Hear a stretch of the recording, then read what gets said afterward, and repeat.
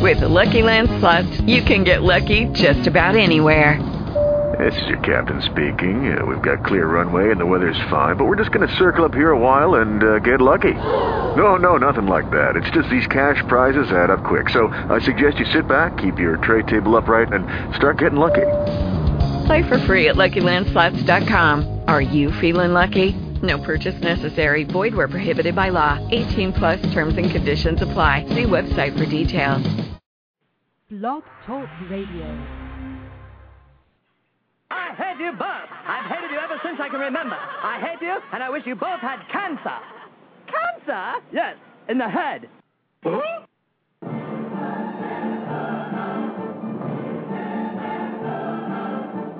I'm as tired as hell, and I'm not going to take this anymore.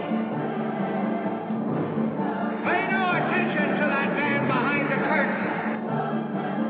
Are you telling me you built a time machine? Out of a DeLorean?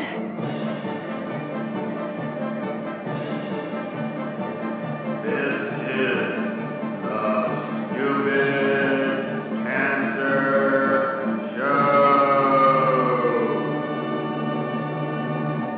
That's hot.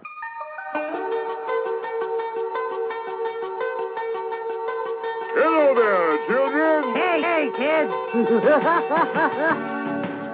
People seem to like me because I am polite and I'm rarely late. And now the host of the Stupid Cancer Show, Matthew Zachary.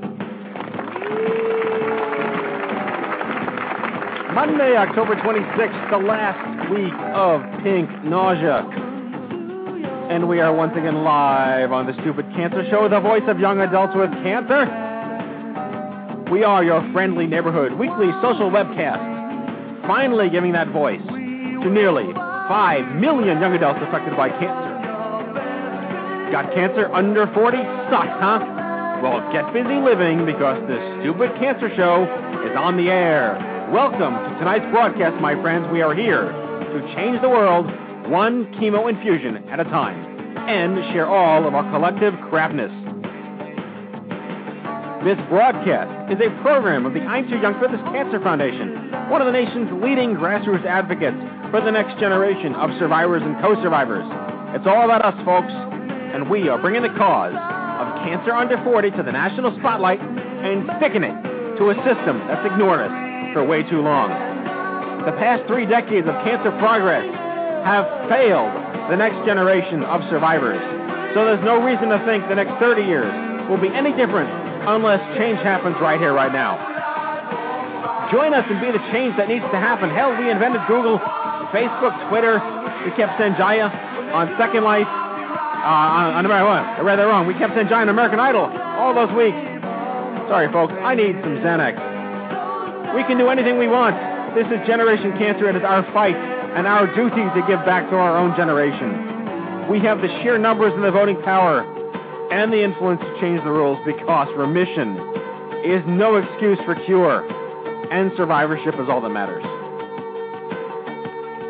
Last week's show, Stand Up to Stupid Cancer, with Fed Bernal, young adult survivor of testicular cancer, investigator and assistant professor at the National Institute of Health, and an instructor in pediatrics at Dana-Farber, who is in the chat room tonight. Thanks, Fred, for joining us in the chat room.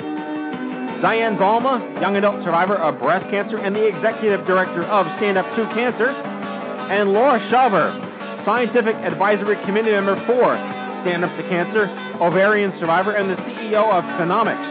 Last week's show, phenomenal. Tonight's show, parenting with stupid cancer. In our spotlight, Aaron Spicer, testicular survivor, chairman of the I2Y Young Adult Leadership Cabinet. In the roundtable tonight, Jamie RENO, lymphoma survivor, author of Hope Begins in the Dark, and a singer-songwriter contributing artist to the I2Y CD Volume 2. Jen Singer, non-Hodgkin lymphoma survivor, moderator of Parenting with Cancer on Planet Cancer. Roseanne Currie, a.k.a. Baldylocks, young adult survivor of AML and a bone marrow transplant, blogger of the Adventures of Baldylocks. And Julie Larson, returning champion, young adult cancer advocate, program director of Young Adult Services for Cancer Care. It's going to be a great show. So hello, my friends. and welcome to yet another fun-filled and exciting romp through the hay on tonight's Stupid Cancer Show. And a Stupid Cancer welcome to all of our first-time listeners here on the Blog Talk Radio Network, especially anyone from last week's show in D.C., the Andrew McMahon concert, and anyone listening from the I'm Still Beautiful event in Nashville, which was an incredible success that Jack and I will talk about. Coming at you live from the Chemo Deck, our fabulous studio in downtown Manhattan, I'm your host, Matthew Zachary, a 13-year survivor of pediatric brain cancer, and joining me live in the studio tonight, as always, our chief cancer anarchist, Jack Buffard. Hello, Jack. Hi, Matt, and you are still beautiful. Oh, you're always beautiful to me, Sugar Bear. Thank you so much. That was a good event. Yes. Unfortunately, like you said, chemo doesn't cure ugly. So that's right. So with that said, Jack will be monitoring our live concurrent interactive chat room. So if you have something to say, let him have it. Grill him with your simple questions to stump his small mind. We got Las Vegas in the house, Matt. Vegas in the house. Who's from Vegas? Someone registered as a guest. I don't know the name yet. Guest 3969. Identify yourself or forever hold your peace. Stacy Martello. All right, Stacy. Welcome to the show. Welcome to the show. Carol Rosenthal, my esteemed colleague here, is off tonight, hailing from the Windy City of Chicago. She is the author of the acclaimed book, Everything Changes, The Insider's Guide to Cancer in Your 20s and 30s. You can get her book wherever books are sold. Her website is everythingchangesbook.com. Carol will be joining us back here next week for our show. So, anyway, Julie, say hello.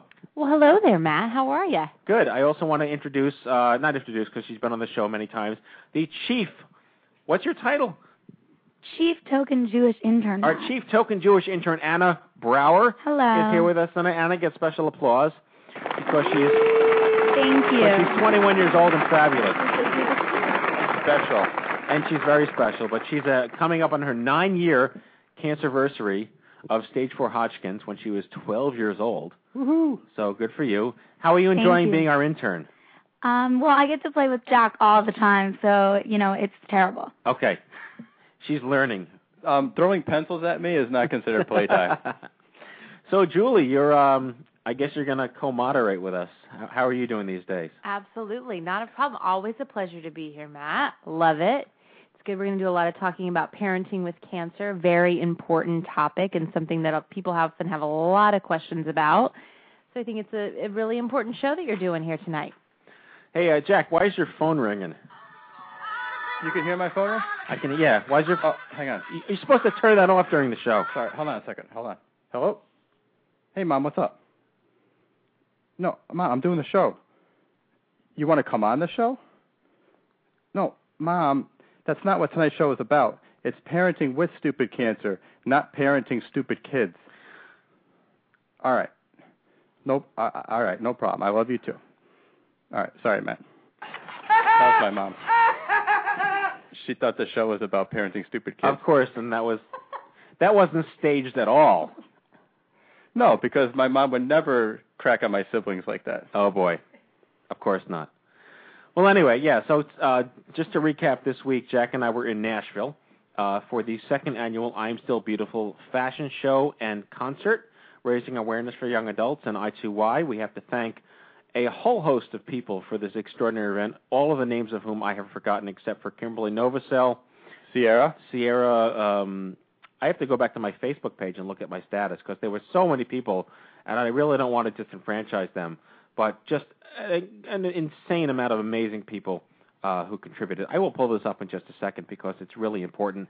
Here we go. I know who they are. Libby Marshall, Heather Trabucco, Sierra Mack, Carrie Hickman, and Kimberly Novosel, and their incredible team down there in Nashville who put together an extraordinary event for us, raising tons of money and tons of awareness. And we got to look at models that are cancer survivors. We got to look at hot cancer survivor models. I don't think anyone would ever turn that opportunity down. And I know that a lot of people who, follow us on Facebook and Twitter and everything, they're concerned about our well-being because we travel so much and we're always on the road and stuff. And I can tell you that this trip was no problem because we were hanging out in the back, having beer, drinking pizza.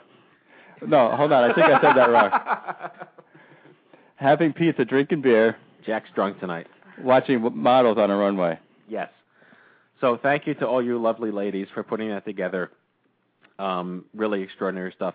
Tomorrow I'm flying. I wish I was driving. I'd be there like in 3 days from now. I'm flying to Southern California to meet with our chairman, Dr. Leonard Sender, to give a presentation to a bunch of doctors about young adults of all things, and that should be very interesting. So other than that, what else would you fly across the country to talk about? Probably not much. Yeah. And then aren't we going somewhere next week? No. When is the Livestrong? Well, I'm going to D.C. next week. Yes. For the I forget the exact title, but it's the gynecological cancer. It's like a 3-day event in D.C. My D.C. BFF Tamika Felder speaking at it, yes. And I'm going to be presenting I2I. Got it. And our friends from the band No Evidence of Disease are going to be there. Yes. Yeah, NED, No Evidence of Disease, is a band consisting of all gynecologic healthcare professionals. Yeah, like they're oncologists and surgeons. Yeah. And they all play instruments. And they're really good. They're really good. They played a show in Portland, Oregon last night that we were invited to. And our Portland BFF, Matt Lowney, was there, and he said they just rocked the place. Wow. Yeah. So they're going to be down there in D.C., so I'm going to be there with them. And then the week after, you and I are going to Austin for the Livestrong Young Adult Alliance meeting. That's right. That's right. But it's not going to be as much fun this year because Julie Larson can't go. That's right, Julie. You're not coming to Austin this year. You better have a good excuse for not coming. Unfortunately, I will not be in Austin this year because soon after that date, we will be giving birth to, I will be more specifically giving birth we as to a a baby and Matt? girl. Is there something I should know about? No, just me. I'll be doing that. But yeah, it's such a good conference. So sorry that I won't be able to be there. But gosh, something got a good lineup coming up. A band, models last week. You guys are living the life in young adult cancer. We're giving people the illusion we're living the life. It's all about the illusion, folks. That's right. But you know what we're doing? We're saving the world one chemo infusion at a time. Yes, we are. One slice of pizza and one beer and one model, our fashion show at a time. I guess that's the way it works. Oh, I have no Oh, wait, game. we have a comment for you, Jack, in the chat room. Allie Ward is also feeling jealous that you're only giving Julie hate for not coming to Austin. Oh, well, yeah. Well, I would love if Allie could come with us, too. And I think she should. I'm going to bring her as my carry-on. Okay. All right, Allie? I'm down with that. But you have to karaoke with me. That's the catch.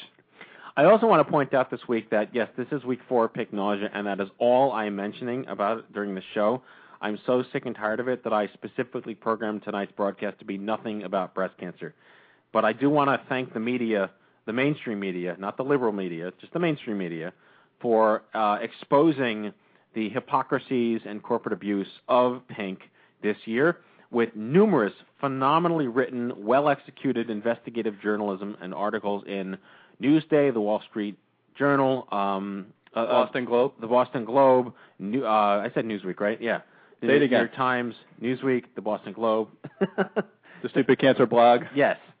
So with that said, that is the closest we're coming to talking about breast cancer this week.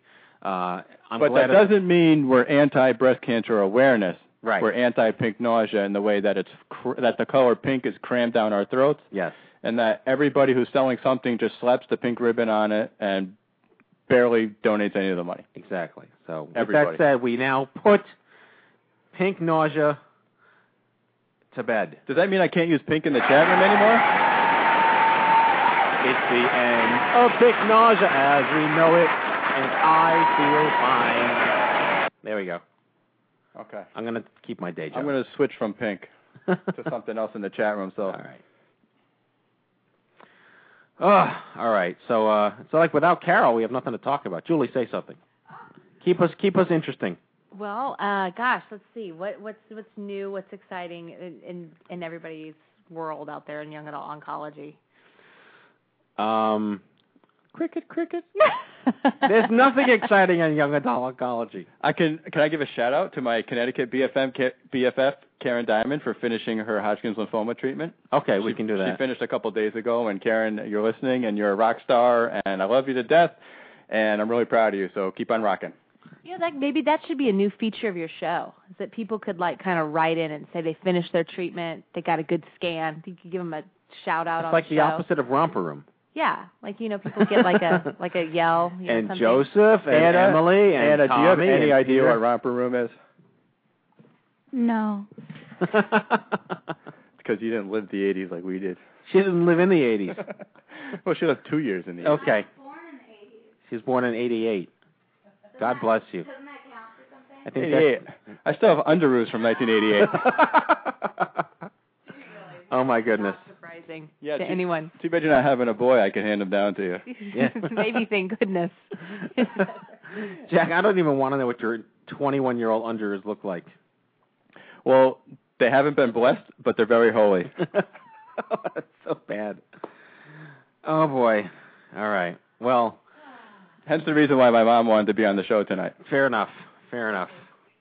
Anyway, so just Romper Room, for your own edification, was a children's show in the late 70s and early 80s, where basically it was like everyone was in like a playroom, and they did activities with little kids. But the most important part about Romper was at the end of the show, they announced the names of people, like they were personally talking to me, and they at the end of the show, and we'd like to say goodbye to Tommy and Peter and Jackie and Jesse, and for the 8 years that I watched the show, they never said Matthew.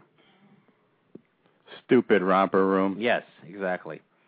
So, but what Julie is suggesting is that we reinvent the Romper Room model, have people send us their cancerversaries and their treatment schedules, and then we can rattle off their names at the end. And congratulations to Tommy and Peter and Jimmy and Matthew. Don't people like to celebrate the good scan or the anniversary in some way? You gotta give it a shout out. Yeah, I don't know. People like to hear their name. You just want to prolong the show. I do. Yeah, with cancerversaries. And now for our cancerversary of the day. How many listeners do you have that could go on? That could be in a whole hour. 26,000 listeners. Yeah. Well, Matt has 26,000 listeners. I have about 4 or 5. Yeah. Most people listen to me. You know what else was in the news this week? Was the whole Coleman in Egypt thing. Oh, that's a story. That's a story. Coleman is about breast cancer, though. Well, there's breast cancer in Egypt. Yeah, but I thought we weren't talking about breast cancer tonight. You're not talking about anything because you're just an intern, and you're lucky I'm sharing my microphone with you. Oh, she's a gape. I guess we could no talk. Words. No words. No, but honestly, the Coleman thing in Egypt had little to do with breast cancer. It had to do with politics. And if those of you not familiar with this story, Coleman was holding an international breast cancer summit in Cairo, and at the last minute, the Egyptian government banned all of the doctors coming from Israel to the summit in like a huge Nazi feat of, anti-Semitism. I called it onco-Semitism. And it was just terrible. And there was a huge uproar. The UJA, the Simon Wiesenthal Foundation, the what's the other one? The Anti-Defamation League. They all sent out these huge press releases defaming Coleman, like they should recuse themselves of the summit. And the stance of Coleman was, it's more important that we get this done than we face the fact that they're bigots. And they just got more and more heat. And eventually, apparently, something changed, and the Egyptian government caved and allowed the Israeli scientists and researchers to come to the conference. I don't know what that says about the state of the world, but kudos to Coleman for holding their ground, but I think they got lucky. Yeah, definitely. Interesting. Well, all right. Well, let's get to the news here. Let's cue this up and pull this off. Here we go. Hello, I'm Kent Brockman, and this is Eye on Cancer. Just the facts, ma'am.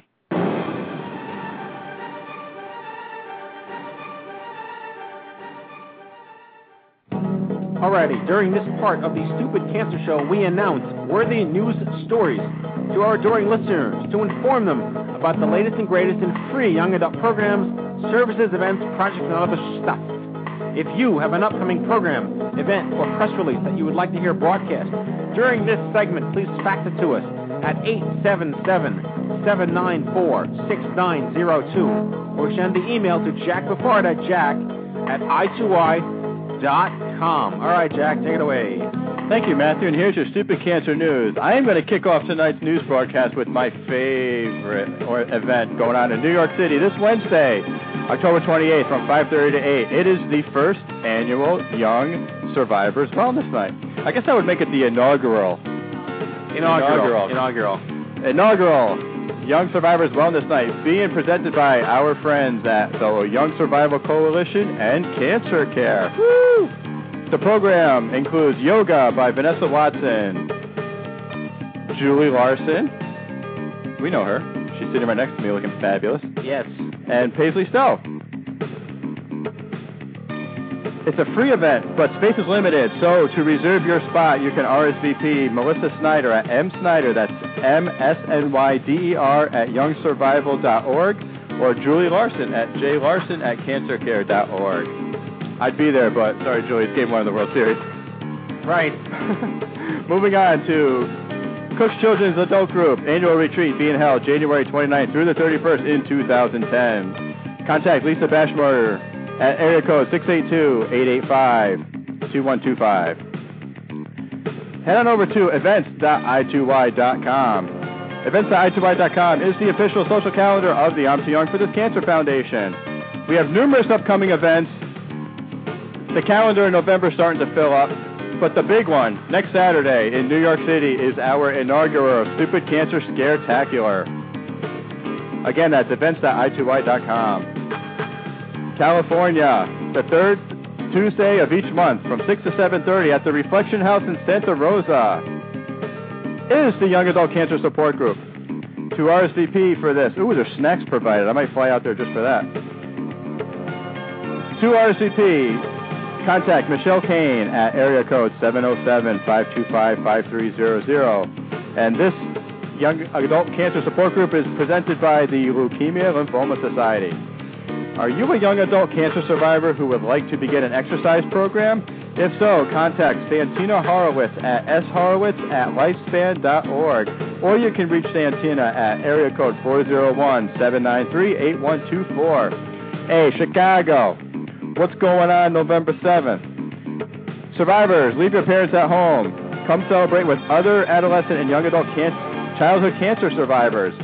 Johnny Immerman, Matthew Zachary, and George Lamperis. Saturday, November 7th, from 5 to 8 at the Palace Grill in Chicago. Next up, we have 70k.org. That's the word 70, the letter K.org. There are approximately 70,000 people aged 15 to 39 diagnosed with cancer every year. For over 2 decades, there has been little or no improvement in survival for this age group. And by signing this bill, you are supporting the Adolescent and Young Adult Cancer Bill of Rights to be established as a standard for care to meet the needs of this underserved population. If you are a young adult male who is going to be beginning your treatment soon, you most likely are in need of a live-on kit for sperm banking. Head on over to liveonkit.com. Live sperm banking by mail is made possible by our good friends at Fertile Hope. And for all your fertility needs, head on over to fertilehope.org. And finally, I begin the news and I end the news with my favorite organization. Cancer care programs. The young adult groups that are active and running at Cancer Care are as follows: Living with Cancer, Life After Cancer, Young Adults Loss of a Parent, Young Women with Breast Cancer, and Young Adult Individual Grief Counseling, as well as Young Adult Caregivers for all diagnoses and relationships. Once again, contact the fabulous Julie Larson at jlarson@cancercare.org. And that, my friends, is your Stupid Cancer News. I hate you both. You hate us both? Well, pardon me as I quit. All right. You can hate me, but you can't hate Julie. Okay. No. Unless you're talking to Anna and I'm talking to Anna. Oh, good. You, yeah. Oh, then I completely understand. Yeah. Very nice. Oh, boy. Okay, in our Survivor Spotlight tonight is a gentleman who needs no introduction. However, if he had sent me an introduction, I would have read it. He is a long-term survivor of non-Godinal germ cell something in his testicles. He happens to be one of the most astute, intelligent, and anti-Bupardish gentlemen I've ever known. He runs the I'm Too Young for This Cancer Foundation's Young Adult Leadership Cabinet, which is our national volunteer army. He deserves every accolade I could possibly throw him and more. And he's here because he's not only a dad, but he's a grandpa. And returning champion, please welcome to the show. Welcome back to the show, the only Aaron Spicer. Not the one and only, just the only. Have I met Aaron Spicer? I don't know. Aaron, Yes. Have we met? Jack, Aaron, Jack. So. Oh, lucky me. Yeah, same here. How you doing, pal? Good, man. Nice talking to you guys. Wow, that was one heck of an introduction. Thank you. Well, you didn't send me anything, so I improvised. I was going to say you were like a goat herder. On file from the last time. We hired our favorite fiction writer and came up with something good to say about you. There you go. There you go. So, you're a long-term survivor, and I don't think I know the answers to these. I probably should have to 3 years, but you were not married when you were diagnosed, or you were? Yeah, I was married. I've been married to Tiffany now for 13 years. Okay, and you remind me again of the history of your children. I always mess that up. No, absolutely. So when I married Tiffany, she already had a daughter. She had Brooke. And Brooke's my stepdaughter. She is now 17. And about 8 years into our marriage, we had our first child of our own, which should have probably thrown a red flag that, it was taking so long. And I just never went and found out why. I don't know why, but lesson to everybody. But once we did have our child, we had Alexander about 8 years into our marriage. Okay. And Julie wants to chime in here because I think we get some degree of professional going on here. So then, Aaron, so you were diagnosed, and you said it took you some time before you kind of realized what was going on. Can you say a little bit more about that? Oh yeah, sure. So in 2001, I was misdiagnosed first. They had told me that I had a rare chest disease called pulmonary sarcoidosis. So for several years, I was being treated such as. And, given steroids and everything else to help the inflammation and everything. And by 2005, my wife and I had just had our first child in August of 2005. I had a great job opportunity. I moved down to Florida. And from November of that year, we moved down in September. And then from November, I got really sick and just wasn't sure what was going on. I thought it was the stress of the job that I was in and decided to maybe just hold off. I didn't want to go and see a doctor or anything, so I waited quite a while. I waited until April. And by April, I was walking around and pretty much near death. So went into the hospital, and doctors struggled around for about 4 or 5 months before they finally decided that they didn't want to, misdiagnose me again. So they sent me up to the Mayo Clinic, where I was, within the first couple of days of being there, I was officially diagnosed as having a rare form of testicular cancer. Mm-hmm. Which makes the whole child thing quite an amazing story for the doctors to hear after they find that out. Absolutely. Sure. That you had then when you were diagnosed, you had your son. You said your son, right? Yeah, was just born in August. So a young guy. Yeah, so he was born in 2005, and I was diagnosed in the summer of 2006. And then you had a stepdaughter who was 17. Yeah, now she is. She was 13 at the time. 13 at the time, which is a tender age too. A lot to talk about, and certainly something absolutely. that we're going to cover. Sure. Yeah. Well, and certainly when you talk about delayed diagnosis and lack of suspicion on the doctor's part, that's a whole other show, and I think that happens a lot too. So for people to even hear that that's happened to you. Oh, absolutely. And going through that, you don't know why you're sick all the time, and you spend all your time walking around the house, not having the energy to get up and spend time with your kid or your wife, and that starts to really wear on everybody in the household. So, when you have to go for another 4 or 5 years to finally figure out, oh, so there was something wrong with me. Mm-hmm. And sometimes easy to kind of dismiss when you've got a new baby in the house and life is busy. Sure, you think, well, gosh, I guess I'm supposed to be tired here. Yeah.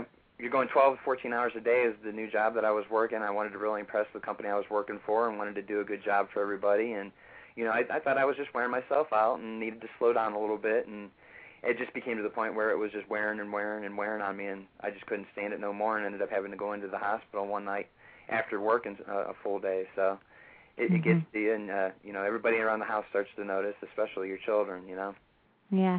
And you know what, I know that, kind of that late diagnosis, that's certainly a topic for another night and something we could talk about for hours. Once you got that diagnosis, how was it talking to your 13-year-old stepdaughter? How did you do that, and how did she kind of respond to the news? Yeah, well, it kind of came on a shock to everybody. When we first found out about it, I was up in Minnesota, and, my wife was back at home, and I pretty much had told her, we're pretty sure it's cancer. You need to come right up here. And it was a whole week that we were supposed to come back and have a surgery to remove all the tumors, and the doctors decided, no, we needed to do it right away. So it unfortunately had to take place like immediately with the children to, hey, we've got to go and we've got to take you up to Grandma's house in Ohio. We were down in Naples, Florida. Wow. So they had to fly up, and, the conversation had to go on the plane, as they're getting ready to get on a plane with, Tiffany, to the daughter, and explain to her that, all this time Aaron's been really sick, and, he might have cancer. So then, so then when we finally found out, she was already prepared for it. She was a strong young girl, she grew up way too fast for her, for her age, but she knew what was going on, and she had a hard time dealing with it, of course, and, those are some, tough topics that we can discuss as well. I mean, it's very rough on a kid when you, at that age especially, she's going through a transitional period of going into the junior high, from being in grade school and, dealing with a parent who's taken all the attention away from her mother, who is her daughter, her mom. So you've got to deal with that whole situation as well, so. Yeah, well, a couple of things, and maybe we'll be able to come back to that when we have our round table too. But sure. When you have to introduce grandparents and have them get involved to be part of the caretaking team, and right. how that works with the kids too. A lot of new routines, a lot of new rhythms and expectations on everybody, and that plays a role in the whole family dynamic. Absolutely. Yeah. Well, I want to. Aaron, you're going to stick with us, but I wanted to just have you on the show first. We're gonna bring in our guests one at a time as they call in. So let me introduce. Let me see who's here. Okay. All right, joining the round table here without any music cues, I'm going to introduce a returning champion, Jamie RENO, a friend of mine, who's an award-winning Newsweek journalist, author, singer-songwriter, cancer survivor, patient advocate, author of 2 amazing books. One called Hope Begins in the Dark. The other is called Snow on the Pitcher's Mound. And really, really meaningful, influential guy, impactful guy. And I really happy to have him on the show to talk about what his life has been like as a parent and what his book is about. And, in terms of the opposite side. Our organization is mostly based on the frame through the lens of being in your 20s and 30s and dealing with cancer. If you're like Aaron, if you're in your 30s with cancer as a parent. Jamie's book takes the other approach, which is equally poignant, about children who have cancer and how they deal with their parents. So, Jamie, welcome back to the Stupid Cancer Show. Matthew, great to be here. Hello. Great to be here, guys. Thanks for having me again. So, I'm not nearly as good an interviewer as Carol. I'm learning from her. No, you're fine. You're just fine, Matt. Thank you very much. Well, I guess I'll use her language. Talk a little bit about what it's like to be a parent whose child has cancer. Well, Matt, my book is actually about a parent who has cancer, and it's through the child's voice. Oh, that's even better. Yes, and it's called Snowman on the Pitcher's Mound, and it's written in he's a 10-year-old boy. His name is Tyler Paulson. He's a little leaguer. He loves baseball, and it's written in his voice. And this book literally just came out this past week, and he talks about what it's been like. His mom was diagnosed with Non-Hodgkin's lymphoma, of which I'm a survivor. Yes. And that's really the sort of the framework for the book. It kind of came out of a lot of my own life. This is it's a work of fiction, but there's a lot of truth in the book. And anyway, he talks about it's in his voice, and he talks about his life in a small town in Iowa, and it's set in the modern day, and it's in his voice, and he talks about what it's like for his mom to have cancer and what all the things that the boy has been going through. He's had a rough time. He can't sleep. He's had bad dreams. He got in a fight in school. He's flunking his math test. He's got all this stress on him, and he's talking. He's actually seeing a child psychologist in the school. And I wrote this book. Really, obviously, a lot of it came out of my conversations I've had with my own daughter. But I really wrote the book hoping that it would allow children and their parents to sort of understand a child's natural course of anger, frustration, confusion, sadness, fear. To me, when a parent gets cancer, the silent, sometimes forgotten victims are the children. Well, and you're talking an awful lot about the feelings, and so often I think a lot of children's book and a lot of children's literature are how do you cover the basics and the facts and sometimes feelings are mentioned, but we don't spend a lot of time on feelings, and that there are so many complicated things that children worry about and can express in different ways that come out at school or different things. And it sounds like your book really does a great job at kind of talking and normalizing, if I can use a social worky word, normalizing a lot of those feelings. Yeah, I tried to make the boy very real, and obviously I had to tap into the sort of the child inside of me to speak in a child's voice. But as a patient advocate, Julie and Matt, I've traveled all over the country and talked to hundreds of families, maybe thousands of families, and a lot of times when a parent gets cancer, the parent kind of becomes the child, and we become scared and vulnerable, and we don't always have all the answers, even for ourselves, and sometimes we don't know all the right things to say to a child. So I'm hoping that this book will help both the child and the adult sort of understand where each one is coming from, and maybe even facilitate a dialogue that may not have otherwise taken place. Which is often kind of the foundation of a lot of this conversation is communication, and how do you begin those talks. And I know that I sit with a lot of young parents in my office who are just hearing the news and getting the information, and they're not only trying to understand treatment plans and how to negotiate work schedules, but they're really struggling over how in the world do we talk to our kids about this, and what do we say, what's appropriate and what's not. Absolutely. And so I think, kind of using a book, and I often give a lot of books. It's good to know about your new book out there, but using a book to kind of help start the conversation is always a good thing to do. And you know what, I think, if I may say, I think the one void out there in the marketplace is a book like this that actually, and this is written for boys and girls, of course, but, this is a story that I'm hoping will reach boys who are the hardest, young boys are the hardest demographic to reach. Mm-hmm. And this book is about baseball, and it's got a lot of boy stuff in it, and it's, there's a lot of humor in it. It's not this book is not a downer at all. It's a joyful book about a very serious topic. Mm-hmm. And my hope is that, I'll be able to reach some of those boys that, are really suffering, and their parents have cancer, but it's very hard for someone, for anyone to get through to them. Well, we have our other two guests for the roundtable just joining us right now, so let me introduce the two of them, and we'll bring them into the conversation.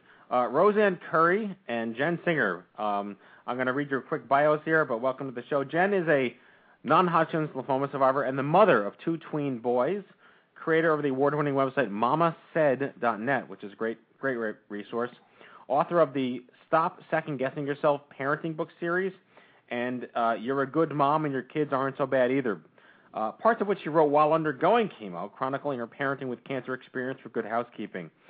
She's the moderator of the Parenting with Cancer boards on Planet Cancer, a really good friend of the show. Welcome, Jen.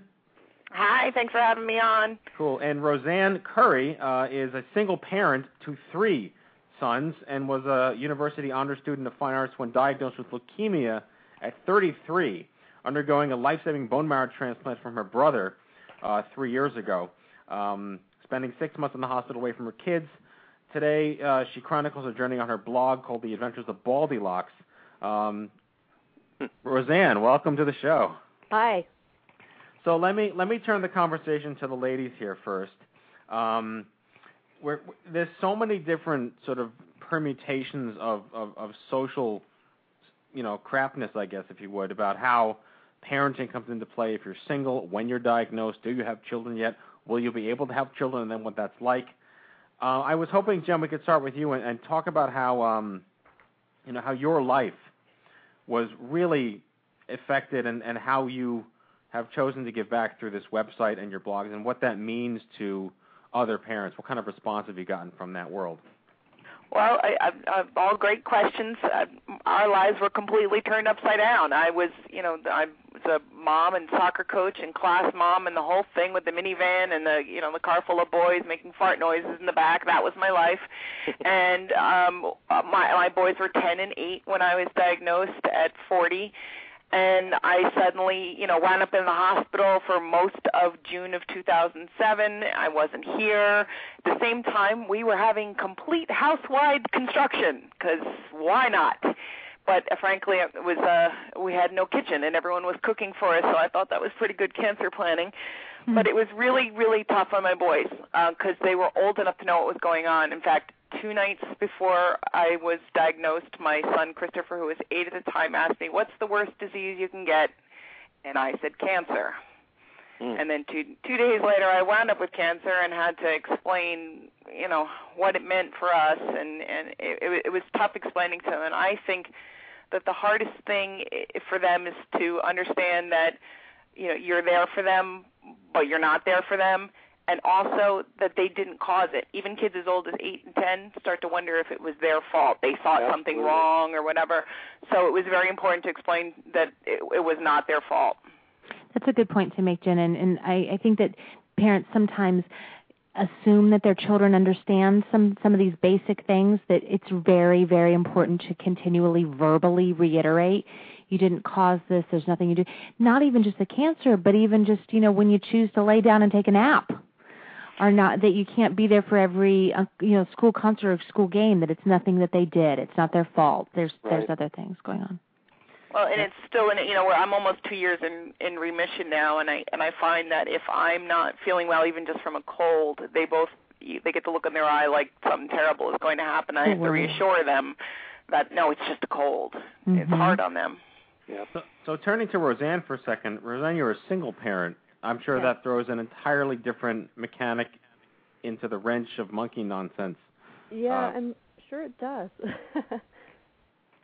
So obviously everyone wants to know the origins of your blue wig, but I think let's talk a little bit first about what kind of traction your blog has gotten, and have you met other single parents along the way who've resonated with your story, and what kind of impact have you had with that?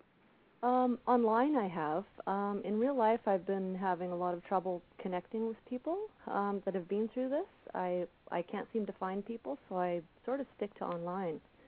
On Saturday I actually went to the Light the Night walk and met a few other survivors of AML, which I was just flabbergasted to meet because I haven't met anybody yet. Mm-hmm. Well, they're out there.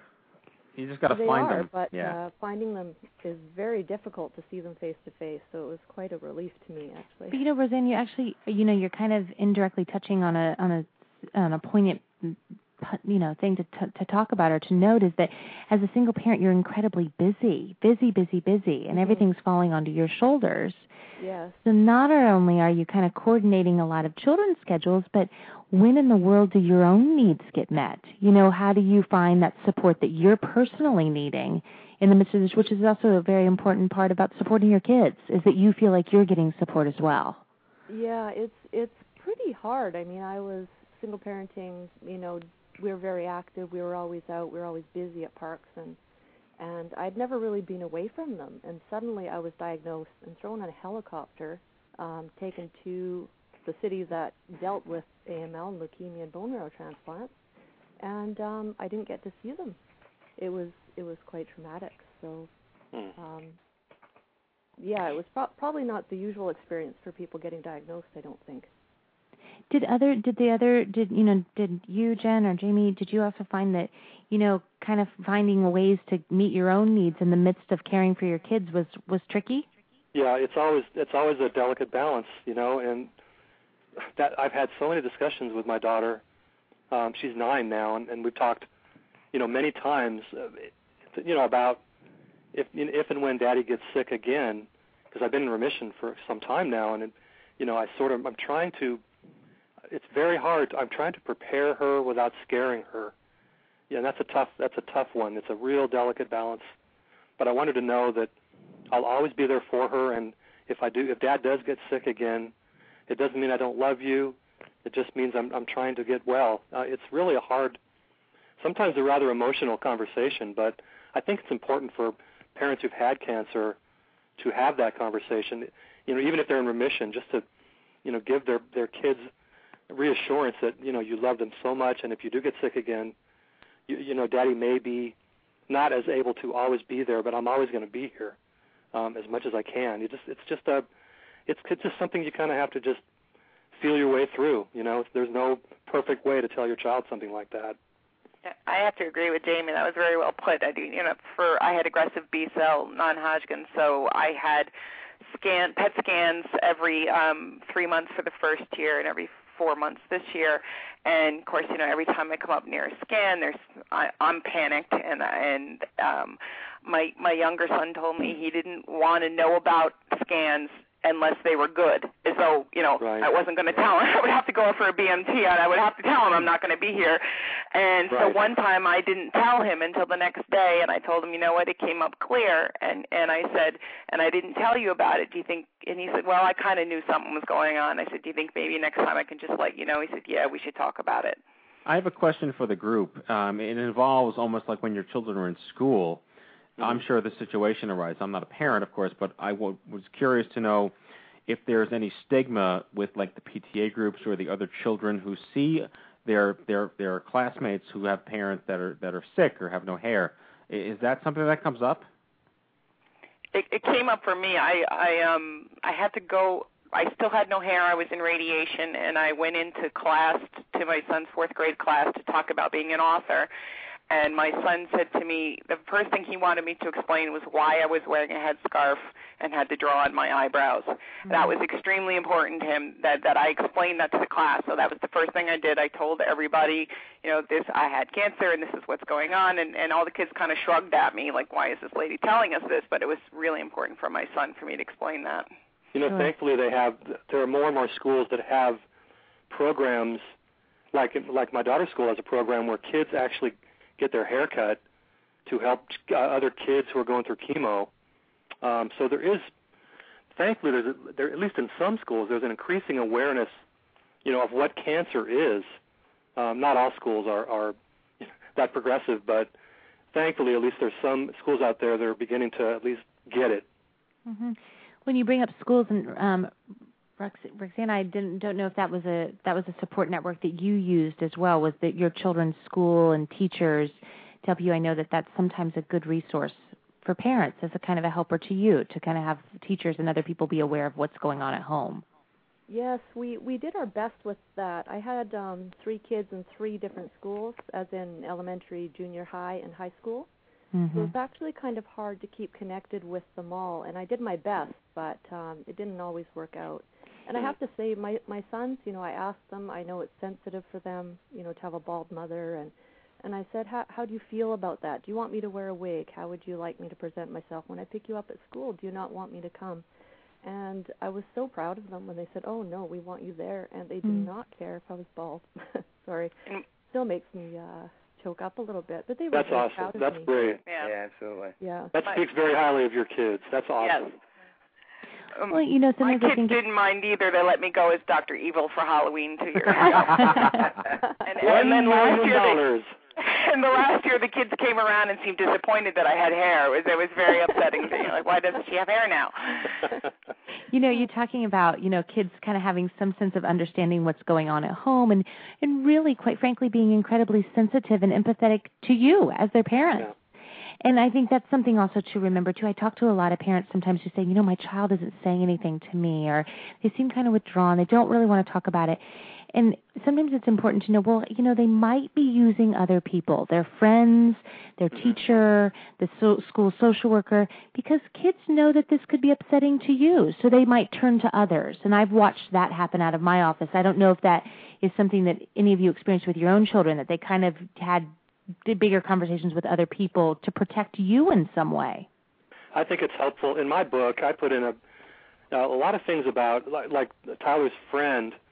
One of his friends had a mother who died, and I think sometimes it's easier for a kid to hear stuff from another kid who's gone through the same kind of thing. I think it's really helpful, and kids obviously don't always have those kinds of conversations, but whenever it's possible, I think it's great for one kid to hear from another kid what it's like to have had a parent, go through a cancer battle, because it resonates more with a child than if you hear it from a teacher or some geeky authority figure. It's just better from a peer, if and when that's possible. And that's not, it's not always possible, but whenever it's possible, it's preferred. Jamie, I have a question going back to your comment before, and this is for everyone, of course. You mentioned that your daughter's school has almost like a cancer desensitization program or something like that. Yeah. Is that like a gap that needs to be filled around the country? Are there any standards of best practices in that situation where grade schools or middle schools should adopt this? I know Livestrong has high school programs and college programs, but right. That's a great question. Yeah. There should be a standard, Matt. There should be, I would call for legislation. And you can't force sensitivity on people, but you can do things. You can implement programs, in schools, in public schools, and that's simply education. Letting them know a little bit more about, what cancer is and what cancer does to you, because, I think that should be part of any really well-rounded education is to understand illness, because every kids understand what sick means.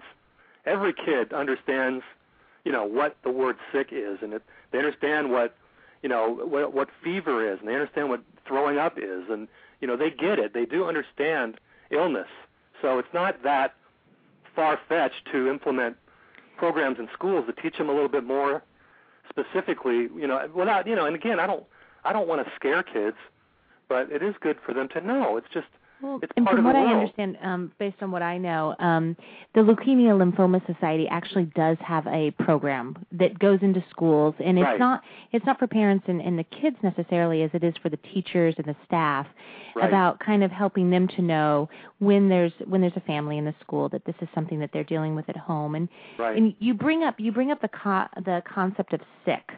Mm-hmm. And it's just something that I know we talk a lot about. I don't know if any of you have felt this with your kids at all, but that the term sick kind of for kids often means the flu or the chickenpox, things they can get. Right. And, we've talked about, helping kids remind them and reassure them that this is nothing that they did to cause this. But I think the concept of having something be contagious is also a really important point for kids to know. Very good point. For me, I actually had that conversation with my son. He's 4 years old, and he had to grow up in front of it. So he was 6 months old when I was diagnosed with it. But he's getting to the point now, like I've got physical scars, and if I don't have a shirt on or something, he'll see the scar there, and he's real prone to ask questions about that. And and he's always asking me, Daddy, does your scar still hurt, or can you still get sick? And then if he touches it, he goes, Daddy, I can't get sick from that. Right. So at 4 years old, those questions are even coming up. So I've had to face those right up front, at an earlier time than I thought I would have to with him. But he's fully aware of that. I'm sorry. The first question my daughter asked me when we really had a heartfelt discussion about cancer, when I thought she was old enough, was is it contagious? And I put that in my book as one of the themes of the book is the fear of the boy that he could catch this thing. So it's very much, they have so many questions, and that's kind of what I was saying. You're right. They understand sick, but they also need to understand the difference between flu and cancer. They have to understand that, among other things, it's not contagious. You can't catch this. Were there any, other than these, there are these books out there, and anybody can kind of chime in here. I'm curious just to know, any books that you use to kind of guide you or help you to know how to approach this with your children? You've got varying ages here, 10, 8, little tiny little ones, 4, and to help you kind of know where to do, how to communicate and best support your children. Well, can I chime in? I was just going to say that I was introduced to books from the Children's Treehouse Foundation, which are more kind of how to cope when you're, how a child can cope when your parent gets sick. They're more kind of how-to books, but they're wonderful. And my book is written in association with the Children's Treehouse Foundation, and their website is children'streehousefdn.org. I believe that's their website. Jim, did you say that you? Oh, so Children's Treehouse Foundation, that was a place with that somehow too, and some books. Yes, they have some books that really can help a child as well as the parent when a parent gets sick. Jim, it sounded like you were chiming in that there was something that you had found. Dr. Wendy Harpham has a book called When a Parent Has Cancer. There's another one, yeah. It's a great one. But you know what I found is I Googled parenting with cancer, and there wasn't much out there. Not much. Which is part of why I already knew Heidi from Planet Cancer. We had met the year before, and we were both actually chosen as Swiffer Amazing Women of the Year, and I called her up and I said, guess what, I'm even more amazing now. I have cancer. And they had no parenting with cancer boards, and I suggested that we start that over there, so that's one place where you can go and talk to other parents that are going through the same thing. Absolutely. And that's why I wrote my book, too, because I didn't think there was anything out there from the child's perspective. There isn't. You know, so it's just, the more stuff there is out there, the better, you know. Yeah, I actually received some information from the social worker because I was actually locked up in the hospital and couldn't see my kids until I came back for the visit. And she gave me a lot of information that was actually quite helpful about different age levels and how they react and how they're feeling generally about it at those different ages, which I actually found quite helpful. That's good. The American Cancer Society has something on their website, too, about how to explain it to the different age groups. Yeah, and certainly, you know, Cancer Care, where I come from, we've got a lot of publications on talking to your children, and our whole Cancer Care for Kids program is for kids who have a mom or dad with cancer. But you know, you bring up a good point there that with your medical team, that sometimes this isn't the first topic that they're thinking about. No, it isn't. But that they might, in fact, know about resources. So if you make a point of saying, you know, I do have young children, and I'm not quite sure what to say or how to support them, that the social workers and the nurses there may know of resources, but they're just not thinking of it right away. Well, they're not thinking of it because when I was in the hospital, everyone was twice my age. Yeah, exactly. It was I was sort of an anomaly on the floor. Yeah, it's not common. It's kind of a new thing. Obviously, children suffering when their parents have cancer is as old as cancer, but really thinking about it and paying attention to it is relatively new. And thankfully, there are some resources now, but you know, not enough. And it's been too recent that this has really become an important issue in the whole cancer world. Hey, Jen, I have a question for you. What types of questions or trends do you see on Planet Cancer in terms of the content that comes out there? What are the commonalities or the common threads that you see? I think most parents feel guilty that they can't be the parent that they normally were. Yeah.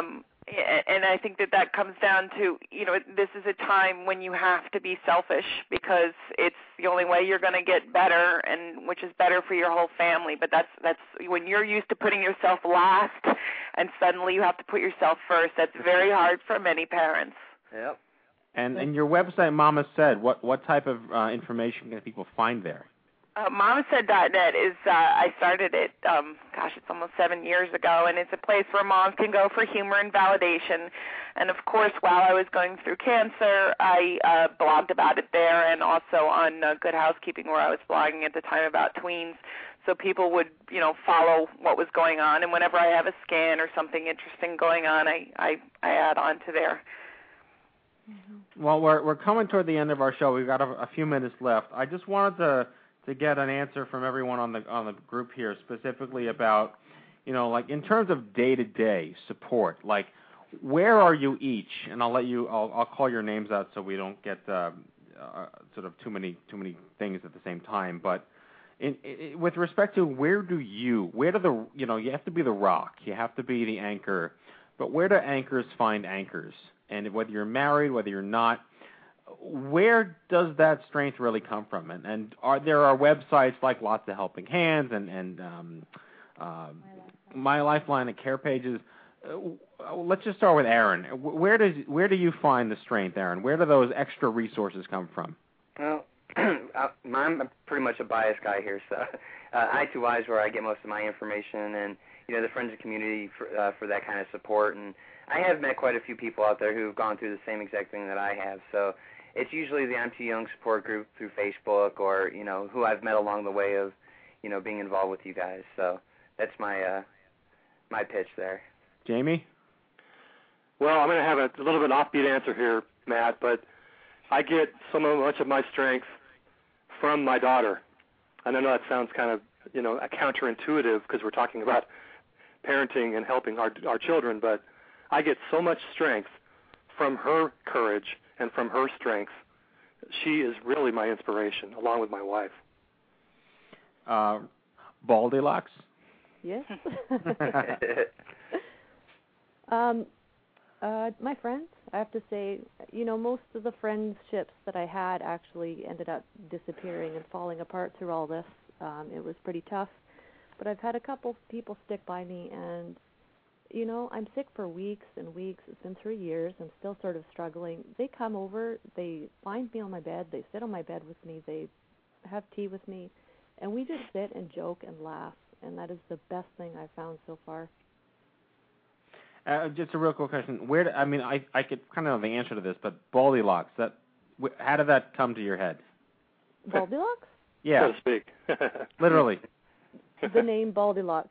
I don't know. I was really sick. It had been a year. I'd been doing everything I could to try and connect and contact other people that have been through cancer and were around my age. I just had no luck anywhere. I was new to the internet. I didn't even know what a blog was. And then when I was searching, I was finding blogs of people that had died. And I thought, this is ridiculous. I need to put something in there that's hopeful and happy, and people that are still alive, so they can find someone that's still alive, that's still talking about living with it. Right. And I don't know, I did it without thinking about it much, other than being really ticked and needing to connect with someone else. And it's really, it's just kept going and going, and I've met so many incredible people, and I wouldn't have had any of that otherwise. It's been an amazing experience for me. And it's exciting, too. Kind of drives me every day. Born of your condition. That's all of our MOs right here. Jack? Yeah, Matt, similarly, Allie Ward that we mentioned at the top of the show. Right. She was in the chat. Her blog is, or she refers to herself as the redheaded bald chick. The redheaded bald chick? The redheaded bald chick, yeah. That's like from Charlie Brown, the little redheaded girl? Yeah, the little redheaded girl. You had one of those growing up. I did. She wasn't bald, though. Jen Singer. I'm really lucky. I have a lot of support. First of all, my husband, today is our 18th wedding anniversary. Oh, hang on. You get applause for that one. 18 years? 18 Thank years. you. All righty. Congratulations on that one. That's a milestone. If you had a kid when you were married, they could drive a car now. That's right. And vote. Yeah. My children, of course, I'm still coaching soccer, and I love to do that. And from writing, when I turn to writing and I put something down on a blog or in a book, and I hear back from somebody who said they felt the same way, or it made them laugh, or it made them cry, it makes me feel good. Julie, any final thoughts here?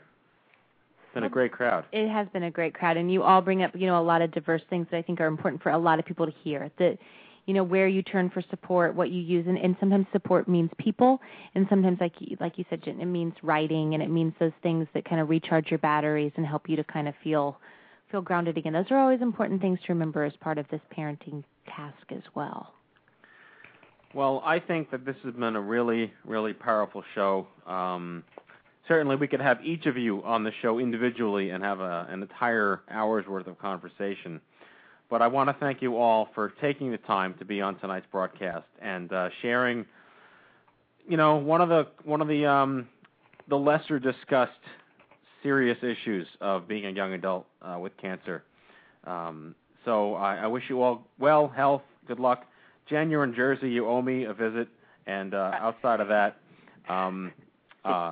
I wish you all a pleasant week. Thanks, guys. All right, thank you, everybody.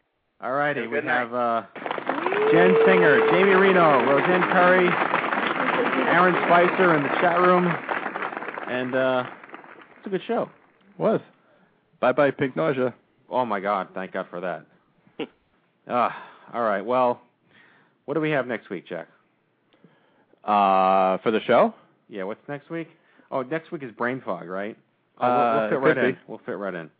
I don't remember because the chemo brain's setting in. Well, Julie, thank you very much. You've been a lovely co-host tonight. Well, thank you. It's always, like I said, good to be here. And again, just a final plug, cancer care is like the gold standard. If you don't know what cancer care is, just go to Google Cancer Care. They're brick and mortar here in New York, but they have a national outreach over the phone, over the web, in online groups. Really, really powerful stuff. If you are a young adult and you just need someone to talk to, give Julie a call. J. Larson at cancercare.org, or what's the number? 1-800-813-4673. There you go. That's actually my second speed dial on my phone. All right, folks, and now it's time for our closing sequence. Prepare to activate. I hear there's rumors on the internets. You ever seen a grown man naked? And so, to all of you, a fond farewell. Hooray, I'm helping. You are a meathead. Oh, Magoo, you done it again.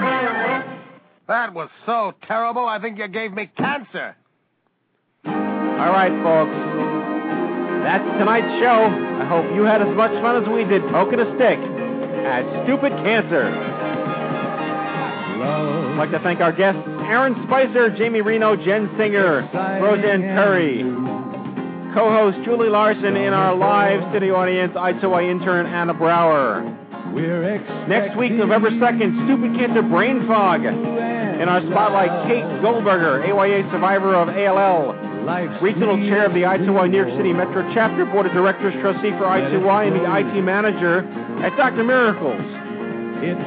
Kate Burton, young adult breast cancer survivor and writer and blogger of the website After Cancer, Now What? And Adele Davidson, breast cancer survivor and co-author of the book Your Brain After Chemo.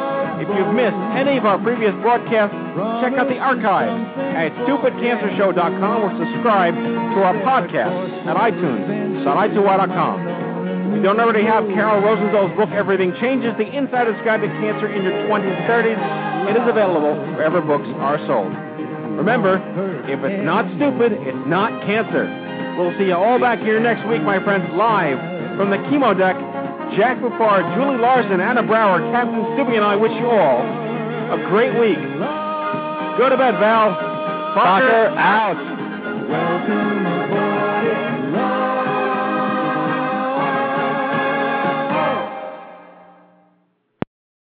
With the Lucky Land Slots, you can get lucky just about anywhere.